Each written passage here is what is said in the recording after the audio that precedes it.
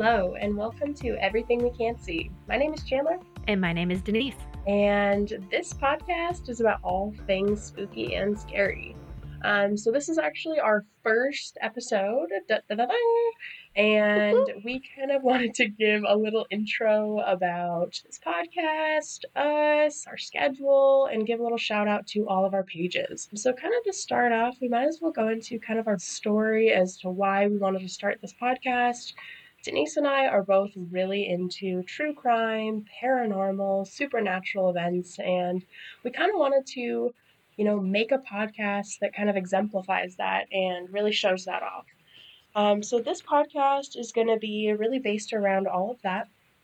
And our episodes are going to be a broad range of between, stories that we research and find to actually our listeners sending in their own stories. Maybe once a month, maybe more frequently as we go on. But go ahead and send us an email at everythingwecan'tsee@gmail.com. And we are super excited to be reading those stories and maybe sharing them on the podcast. So please send us anything that you have. We are excited to read those stories. Secondly, I thought we'd talk about kind of our schedule. We wanted to kind of send out a new episode about once every 2 weeks. So make sure to subscribe to our pages on Apple Podcast and Spotify. There you'll be notified every time that we have a new episode. So make sure to subscribe. Other pages that we do have as well are also Instagram and Facebook. So Everything We Can't See on Instagram and Facebook. Make sure to follow us and like us. We'll be sure to update our fan base and let them know when new content comes out and really give them updates as to what we're doing. And so let's see here. So I thought that we'd also give a little intro about Denise and I. So kind of like our experiences with the supernatural, our beliefs, and also a little bit about us. So, my name is Denise. I am a Christian, and I generally consider myself a skeptic. I do have a little bit of experience I'm going to go with the other side, call it that. I just feel like it's definitely, I like scary stories. I love hearing about this. Despite being a Christian, I do think that there are entities on the other side, whether they're demonic or spiritual. I don't know. I do not have all the answers. But what I do know is that it's scary and I like it. And so I am massively a skeptic. I will always go check out haunted places and stuff. And it's very, very fun and entertaining to me. So I'm pretty excited to do this podcast and share all these spooky stories. Well, I am kind of with Denise. I feel like we're both a little bit skeptics. I am definitely I want to believe, prove me wrong. I have It's a good idea. Yeah, right. Start Prove me wrong. Step breaks. Yeah. Great. Not doing a ghost adventure with you. Oh my God. Seriously. I'm essentially inviting it in. Just prove me wrong, spirits. And I've seen orbs, I've seen shadow figures, but nothing that really compelled me to believe. So again, I'm a little bit of a skeptic. And I come with open arms to different theories. Again, how can we know? So I like to be open and all to that. Bit of intro. I also like to kind of not study necessarily, but research different theories. So there is the stone tape theory, and we're going to talk about that today. Just a little brief note. It's essentially where negative energy is essentially trapped in a space. So we'll talk about that today in this episode. I'm excited. I know, right? Yeah. So to start off, we are actually going to be talking about the Trans-Allegheny Lunatic Asylum. So this facility, this building, these grounds, is also known as the Weston State Hospital. This place broke ground in 1858. It is located in Weston, West Virginia. A little couple facts. It is the largest hand-carved stonemason building other than the Kremlin. And the design capacity is at about 240 to 250 patients. So that's kind of what it's designed around. And then, so the actual grounds itself, now Denise, we've talked about this. Hmm. The actual grounds is quite literally 666 acres. And I know, Denise, you have some thoughts on that, but it's almost inviting They're people. asking for it. Yeah, They're asking for it. Are you right. kidding me? Just either make it one less or one more. Just for, I mean, especially back then when this is being built, Christianity and the religion is really prevalent then. So it's like, why? You're asking for it. You know what you're doing. Can you not? Yeah, yeah. I mean, the devil's in the ground at that point. It's their fault. Yeah. There's no sympathy really. Your fault. Yeah, that's kind of where we come from with this. So, Zero sympathy. yeah, zero sympathy at all. So like I said, the 666 acres, it's evil from the get-go. Uh, and let's see, it's designed by Richard Andrews. So he designed it, but Richard Andrews actually based all of the design upon Thomas S. Kirkbride's philosophy. Um, Kirkbride is actually a physician, so let's kind of start there. He is a medicinal doctor, but his background, he was famous for his theory of the moral treatment of the mentally ill. He also wrote a book titled On the Construction, Organization, and General Arrangement of Hospitals for the Insane. So with that title, you can kind of get that it's a little bit different of treatment per se. It's a little bit more about the actual architecture of a building and the actual setup of a hospital, staffing wise. So it's a little bit not so much medical and a little bit more literal design. So that's kind of where he comes from with that. Um, Kirkbride's theory is, again, very much based on the style and structure of buildings, housing mentally ill people. So, again, not necessarily the treatment. The theory is really about how open aired and properly ran facilities benefit the patients.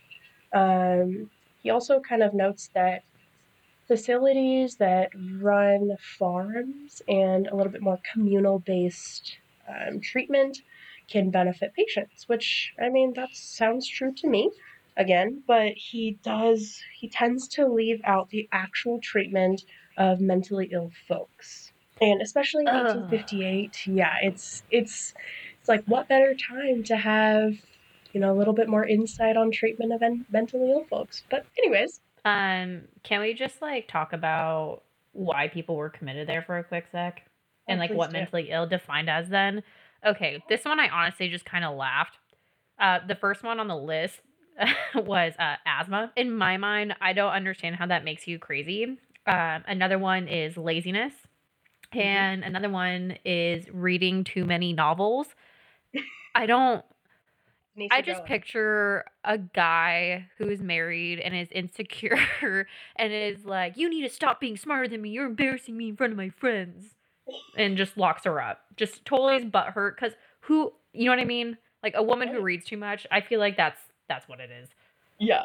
In addition to all of those, I mean, it's even more simply that there's like epileptic folks. I mean, asthma is it's not simple necessarily, but it doesn't necessarily mean that you need to be like a mentally ill facility. And then there's also like superstition. People were locked up in these facilities for superstition. And we'll also talk about desertion of husbands later on. Women were locked up for just leaving their husbands. Um, which, you know, what's wrong with that sometimes? But What a time to be a woman. I mean, honestly, what a time. not great, not necessarily great, but uh, so the actual construction began in 1858, but was actually put on hold in 1861 when the Civil War began. At the time, the state of Virginia, which exactly at the time it was the state, not West Virginia, the state of Virginia decided to join the Union. Therefore, the state demanded that the construction budget for the Trans-Allegheny Lunatic Asylum be given back for the war effort. The construction continued and the money was not returned in a timely fashion, actually. So the people that were designing and building this place, they kind of decided that they weren't going to give up the money freely and openly. So that means that there needs to be force, right? So this is war times and measures need to be taken. On June 30th, 1861, the citizens of Weston awoke in the early mornings to drums and marching soldiers. So this is about 5 a.m., and they wake up hearing drums, instruments, and about hundreds or thousands of soldiers coming into their small town. This infantry was the 7th Ohio Infantry, had arrived. Their mission was to seize the $30,000 that was in the bank for the construction of the Trans-Allegheny Lunatic Asylum. So, with that in mind, they went to the bank at about, let's say, 7 a.m., marched up there to the bank owner and demanded that the money be returned for the Union's fight against the Confederates. With guns and knives and weapons, the bank owner decided that maybe they should give it up. So that's when the construction of the building stopped. So at the time, in 1861, only the southernmost wing and the basement of that wing was complete. And then essentially the only part that was complete otherwise was actually just the excavation of the most central wing that was the Trans-Allegheny Lunatic Asylum. This place was actually known in the Civil War as Camp Tyler. This was a very important location at the time for the Civil War effort. Again, there were multiple raids. The Confederate troops actually controlled the land from time to time between 1862 and 1864. So this is kind of where we actually find our first batch of spirits. This wing is known, the southernmost wing, is known for the cries and heavy marching heard in the night. There's actually said to be figures, soldiers walking around in the middle of the night or even during the day in this exact location where the Civil War soldiers were living at the time and had their efforts. So you can either see Union soldiers or Confederate soldiers. And this is kind of, Denise, this is actually kind of where we talk about the stone tape theory. And I have a little definition, a little blurb about the stone tape theory. And the stone tape theory is the speculation that ghosts or hauntings correspond to tape recordings, and that mental impressions during emotional or traumatic events can be projected in the form of energy, recorded into rocks, and replayed for eternity. So, Oh, yeah, isn't that kind of weird? So, that's kind of a that's just theory kind of that sad. it's totally sad. Whether it's actually like the real spirits that were there or it is actually like quote unquote recordings, we won't know. But I know, Denise, we have talked about this where like it almost feels like sometimes negative energy can be trapped in a place. Totally. It's definitely a thing. I feel like it's just yeah. I feel like that's normal. You walk into certain buildings or places and you kind of just have like a gross feeling when you walk in. Completely agree. Yeah. You can kind You know of what I just mean? feel it in the room. Isn't that it's one of those things that when I think about it and I realize stuff that we do here, I feel like definitely matters and is important, especially when we build these buildings and that we live in them or do our lives. If some really horrific thing happens, there has to be some type of consequence other than, our human to human consequence. You know what I mean? Yeah. Yes, I completely agree. Like it is negative energy and who knows where it goes, and I mean it could be trapped in a place. How do we know? So Um, and this is actually the reason that I bring this up exactly is because these spirits that these people see, they're actually not that interactive. Like, they don't really interact with the tour guides, the groundskeepers, the visitors. They're much more, I guess, not recluse is the word, but like doing what they're doing. Like they're already doing what they're doing, and they don't really seem to be bothered by people trying to talk to them or trying to converse with them. That's not to say that they won't converse with them, but it's just atypical. They just don't typically do that. So from here, we move past the Civil War. So now, past the Civil War, everything is a little bit getting back to normal. All the money has been returned since the unit has won. And the unfortunate thing about this is that in the late 1800s is that during that time that Camp Tyler was around and being used for the Civil War effort, is that supplies was actually taken from the Trans-Allegheny Lunatic Asylum and used for for the effort, for the war effort.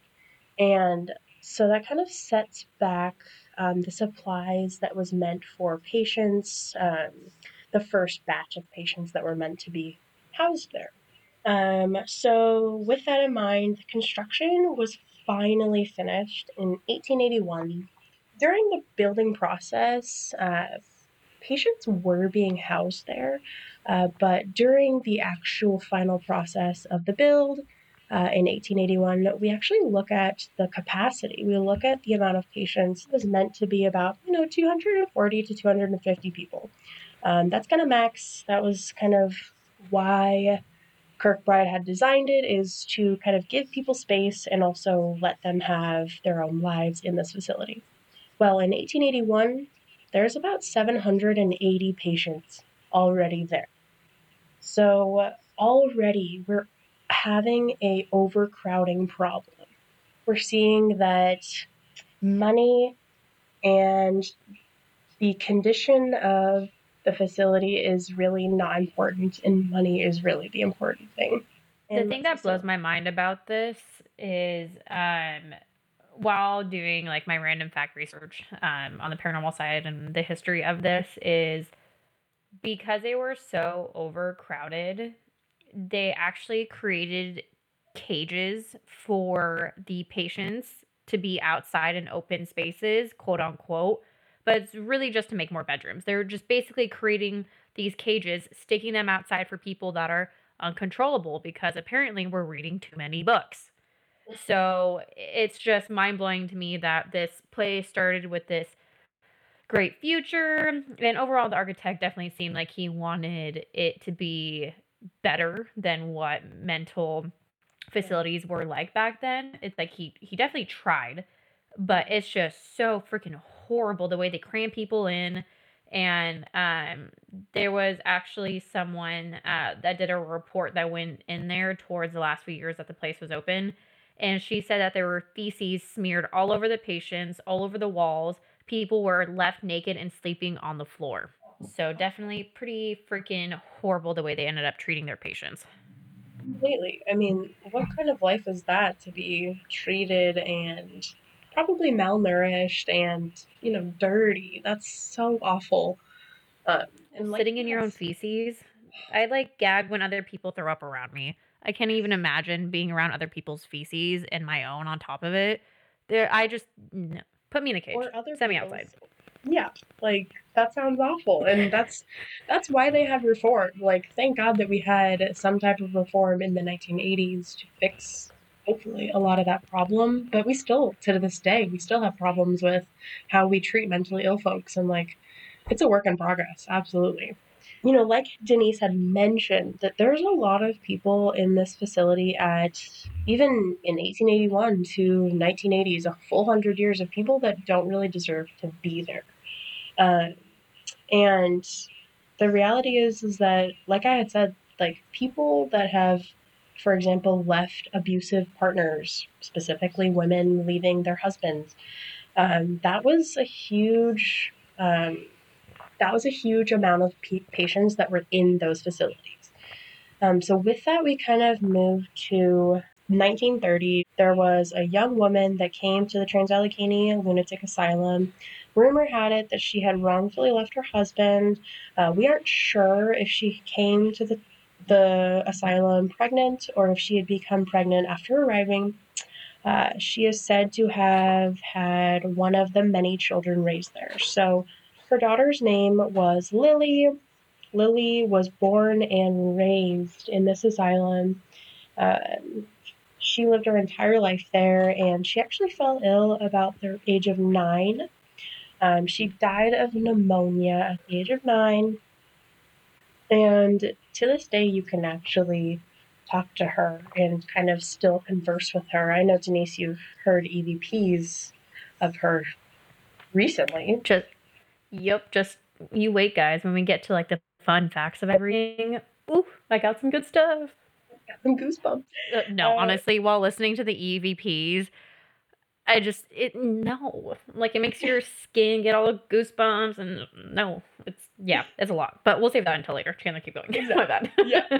And so, like she had said, like there is a lot of activity with Lily. She is a young girl that is essentially trapped in this place for her entire life, and so she was given a room. It is a yellow room after it was closed in the 1990s. It has plenty of toys, and she essentially lives in that room. People come to visit her, people come to essentially investigate her existence. They'll talk to her and talk, to her about uh, all things asylum and see like how she feels. She's actually known to pass a ball back and forth in the room. Um, there is videos of this. Now, how that could be fake, I have no idea. That's just what they've said. And I know I've told Denise this before, but the tour guides and the groundskeepers and the visitors, those people have a huge bond with her and also a big protective boundary with her. They don't allow people to be really, forceful with her. They don't like it when people kind of try and be incredibly aggressive with her because like I had said, she is a young girl and she's been trapped in there her entire life. So she's actually known to be, again, very innocent. She is known to giggle around you, known to talk. And so, yeah, she's known to be very kind and gentle, just like a child is. And so that's kind of the 1930s, and we kind of move towards the 1950s. And I know Denise has a lot more about this than I even do. And it kind of includes lobotomies and all things patient related treatments. Okay, I'm really excited about this. That came off a bit aggressive. Not excited. It's horrible. But wow, it's horrible. Okay, so two of the main things that I wanted to focus on treatment wise is bloodletting as well as coma insulin therapy. Bloodletting in general is just a very old school technique before we just came up with the right tools to take care of people. Basically, slicing people open, releasing some blood, hoping some of the toxins will come out, and then kind of just doing it in different parts of the body, hoping that it'll work. They did a lot of this for mental patients who were hysteric, that the blood will drain out the hysteria. Again, the logic, I do not know. And then the insulin coma therapy absolutely blows my mind because I actually just learned this today. I don't know about you guys, but so large doses of insulin per day actually produces people to be in comas. So to prevent food costs as well as a lot of other costs, they would actually put these patients into comas and just put them in rooms or stock them in places and just keep them unconscious if they were unmanageable or they just didn't want to deal with these patients. So this would go on for weeks per patient. And a lot of the times, I mean, considering you're being absolutely overdosed with insulin, a lot of them wouldn't wake up. And I think that for the people that were doing the procedures, they didn't necessarily want to directly kill people off. But this is one way to kind of do a backhanded way of killing people off, which is absolutely horrible. And if you were to, I don't know, guess what place would be haunted, it'd probably be people that didn't deserve to die. I don't know. But it's definitely one of those things too, between there, they also had lobotomies there as well. I think overall they were saying about 4,000 lobotomies took place and 490 of those people died. Absolutely horrible and really sad. And the doctor that worked there, like, think you're like stereotypical psycho doctor with like the huge rubber gloves and just the scary look. I just picture him being like that. Just a nasty dude. I mean, that's so true. Lobotomies, especially at this facility, were used to essentially help with overcrowding or even just like behavior control. Because Denise, I'm sure we've talked about this. Like lobotomies can essentially ruin someone's brain. You know, it can totally change a person. I think that back in the day they made it sound a little bit more appealing. Like the behavior of someone was a little bit more easy to manage, a little bit less stubborn, perhaps, but it was definitely just physically harming every patient that they did, even if they didn't die. I don't know. But like, whose logic? This is all I want to know. Okay, why through the eye? Yeah, Just with an ice I pick. I have a thing with eyes. Like, I'm not gonna lie, it's a personal issue of just like, which is funny because I have contacts, and if everyone Exactly. who has contacts, some weird crap happens sometimes because they just get dry and they roll around. It is what it is. It's gross, but it is what it is. But just a needle through the eye, and I'm freaking out over getting LASIK surgery with a laser. You know what I mean? I don't know who would agree and how desperate you'd possibly have to be willing to get a needle through your eye to your brain to feel better. You know what I mean? Like what type of place if it was their choice, you know what I mean? If they got a choice in the matter, what could push you to the point where you feel the need to have a needle in your eye? I just Oh, horrible. it's horrible, and I mean, again, it sounds painful, and I'm sure that they did not take, anesthetic very seriously with these people. Unfortunately, I'm sure that they were very inhumane. Again, I think that we've talked about this as well as like American Horror Story Asylum. They talk about they portray it very heavily because it's such a big deal in the 1950s. It was so inhumane. It was so disturbing. So I would highly recommend that show, by the way.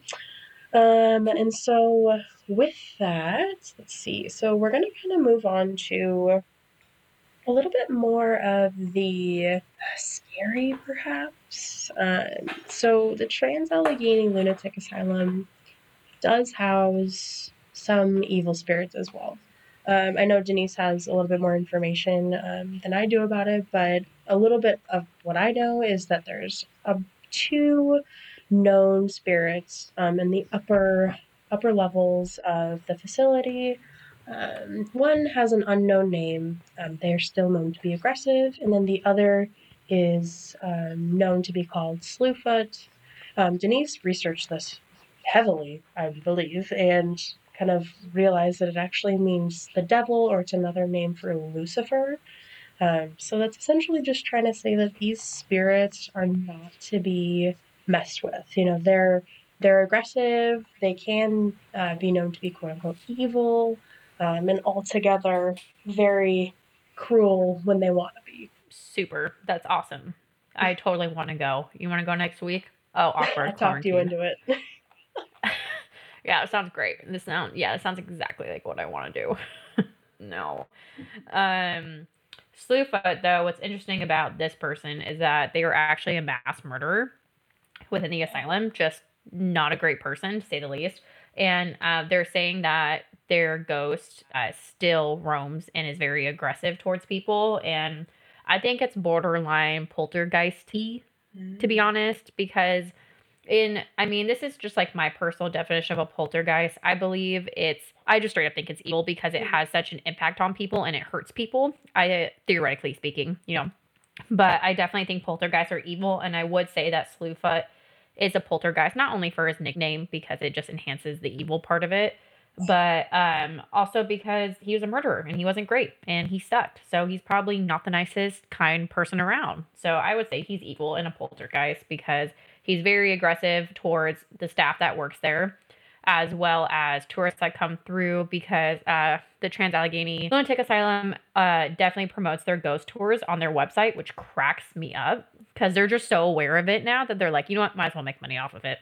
But yeah, Yeah. Slewfoot definitely. I would suggest people looking into him some more too, because it's just the murders and everything behind him. I like want to do like a murders throughout history thing on like History Channel or something and talk about him, because this is the first time I'm hearing about him and he's kind of psycho.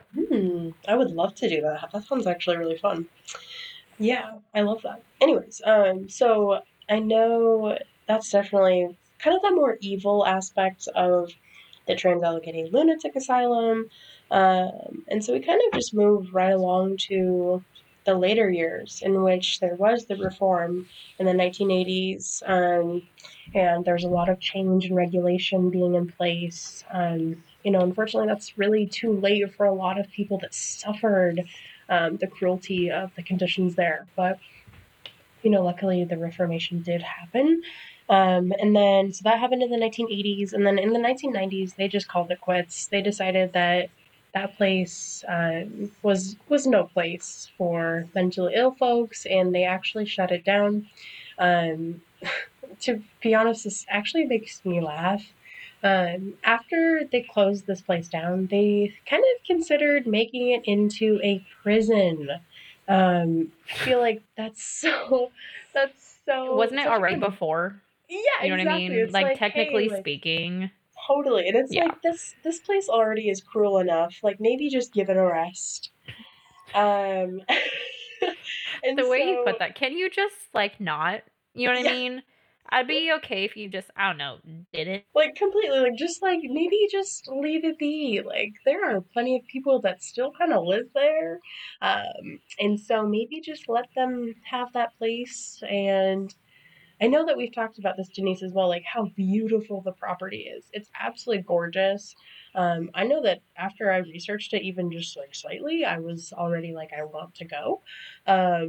And Denise, like, if we have to go to West Virginia, we have to go to West Virginia, you know?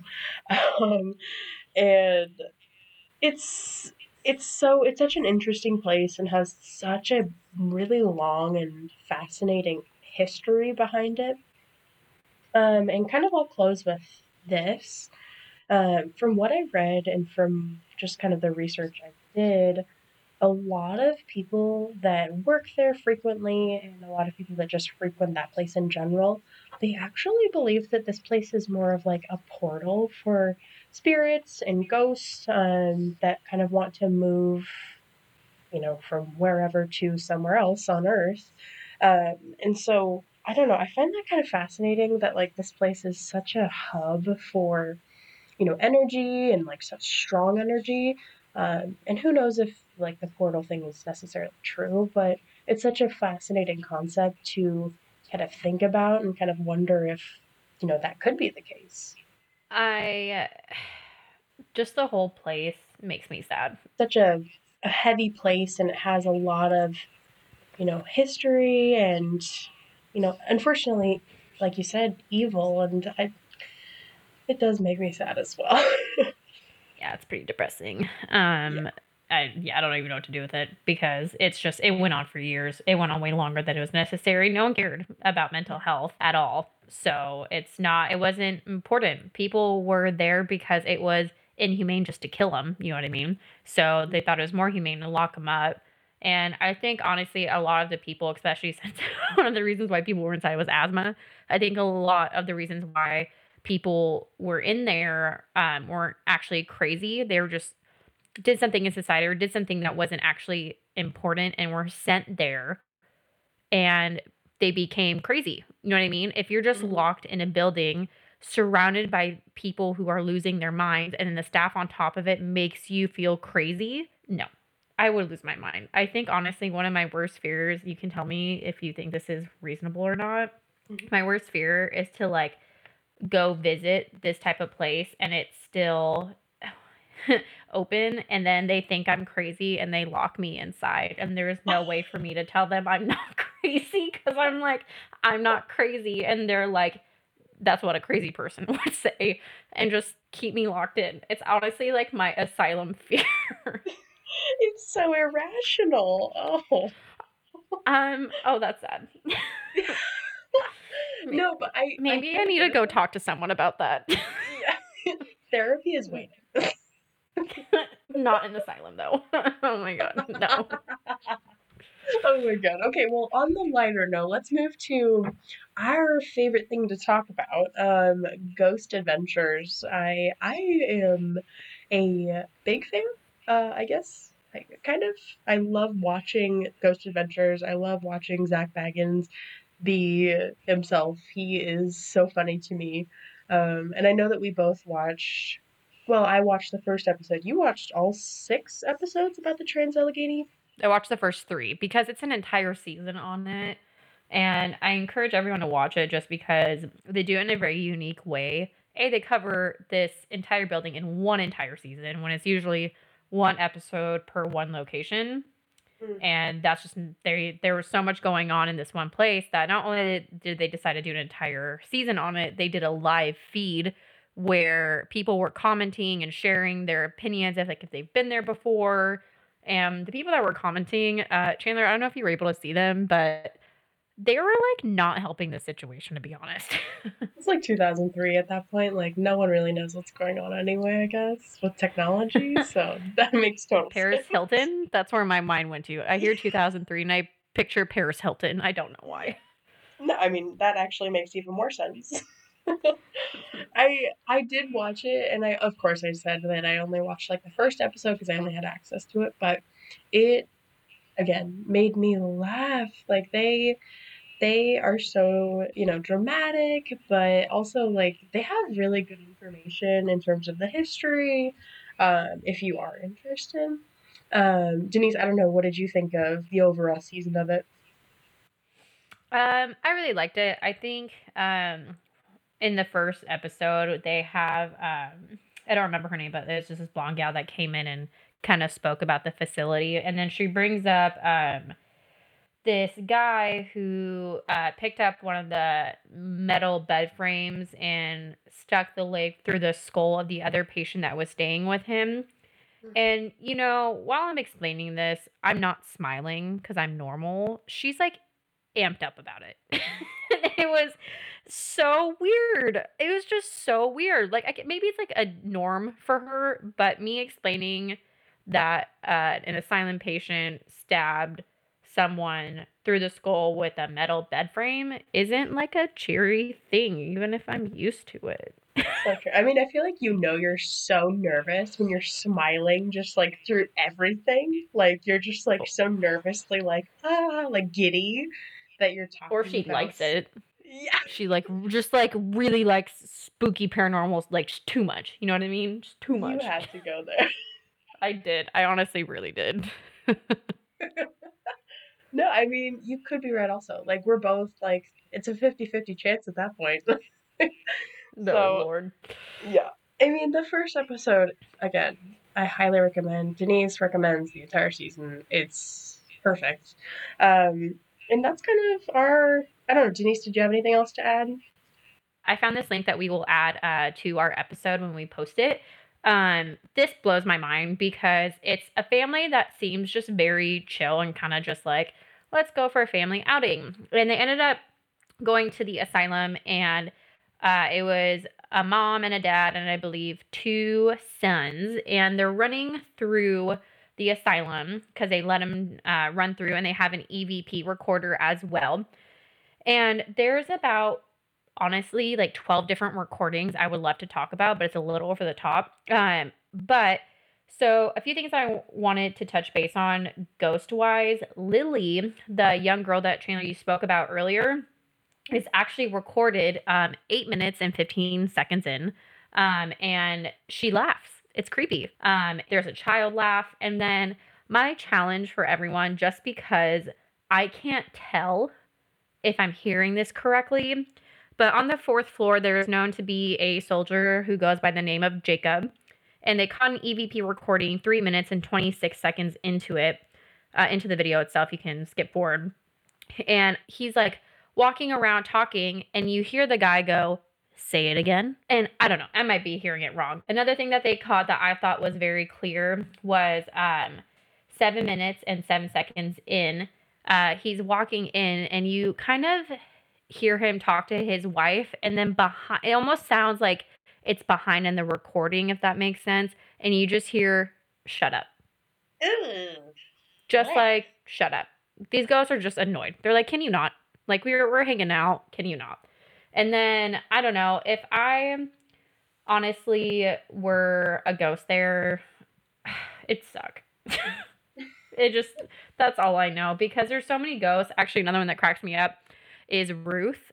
She hated men while she was living, and she would be known to throw stuff at the staff that were male. And in the afterlife now, she spends her time doing the exact same thing. She throws stuff at men, and men are known to get injured when they're around her and get things thrown at because she's just over it. And I think So it's hilarious. aggressive. If I were to be a ghost within the Trans Allegheny Asylum, I would be Ruth, because she cracks me up. She does not give two shits, and I love it.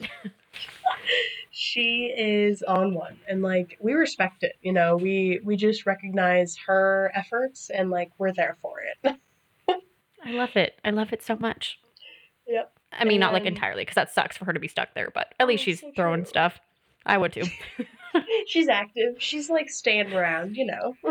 She's lifting weights. She's doing good. Anything else? No, I mean, that's about as much as we're going to get in a timely manner, Oh yeah, we because milked this it. place is just, yeah, definitely look at pictures. We will be posting links that show some pictures that's very interesting and also very creepy. Like I feel like we've definitely covered it, and I don't know. It's a good first episode. Thank you so much for listening to our very first episode of Everything We Can't See. Please, again, feel free to follow us and like us on Facebook and Instagram. And also, we would like to do is say a big thank you to the people contributing to making this podcast a reality. We had no idea what we were doing walking into this, to say the least. The amount of time we spent on just getting set up is absolutely ridiculous. So thank you to Alex, who is with Darova. He created our intro song. That's absolutely amazing. Thank you so much for spending time on that and communicating with us. And also a big fat thank you to Steven, who helps us by editing each episode. It's a lot of content that he shifts through and cuts out. And I'm really, really thankful that he deals with all of our ridiculous nonsense.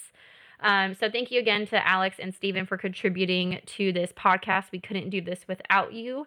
And again, please share our material, and also give us feedback and share your stories, whether they're creepy or weird, you just want to say hi, message us.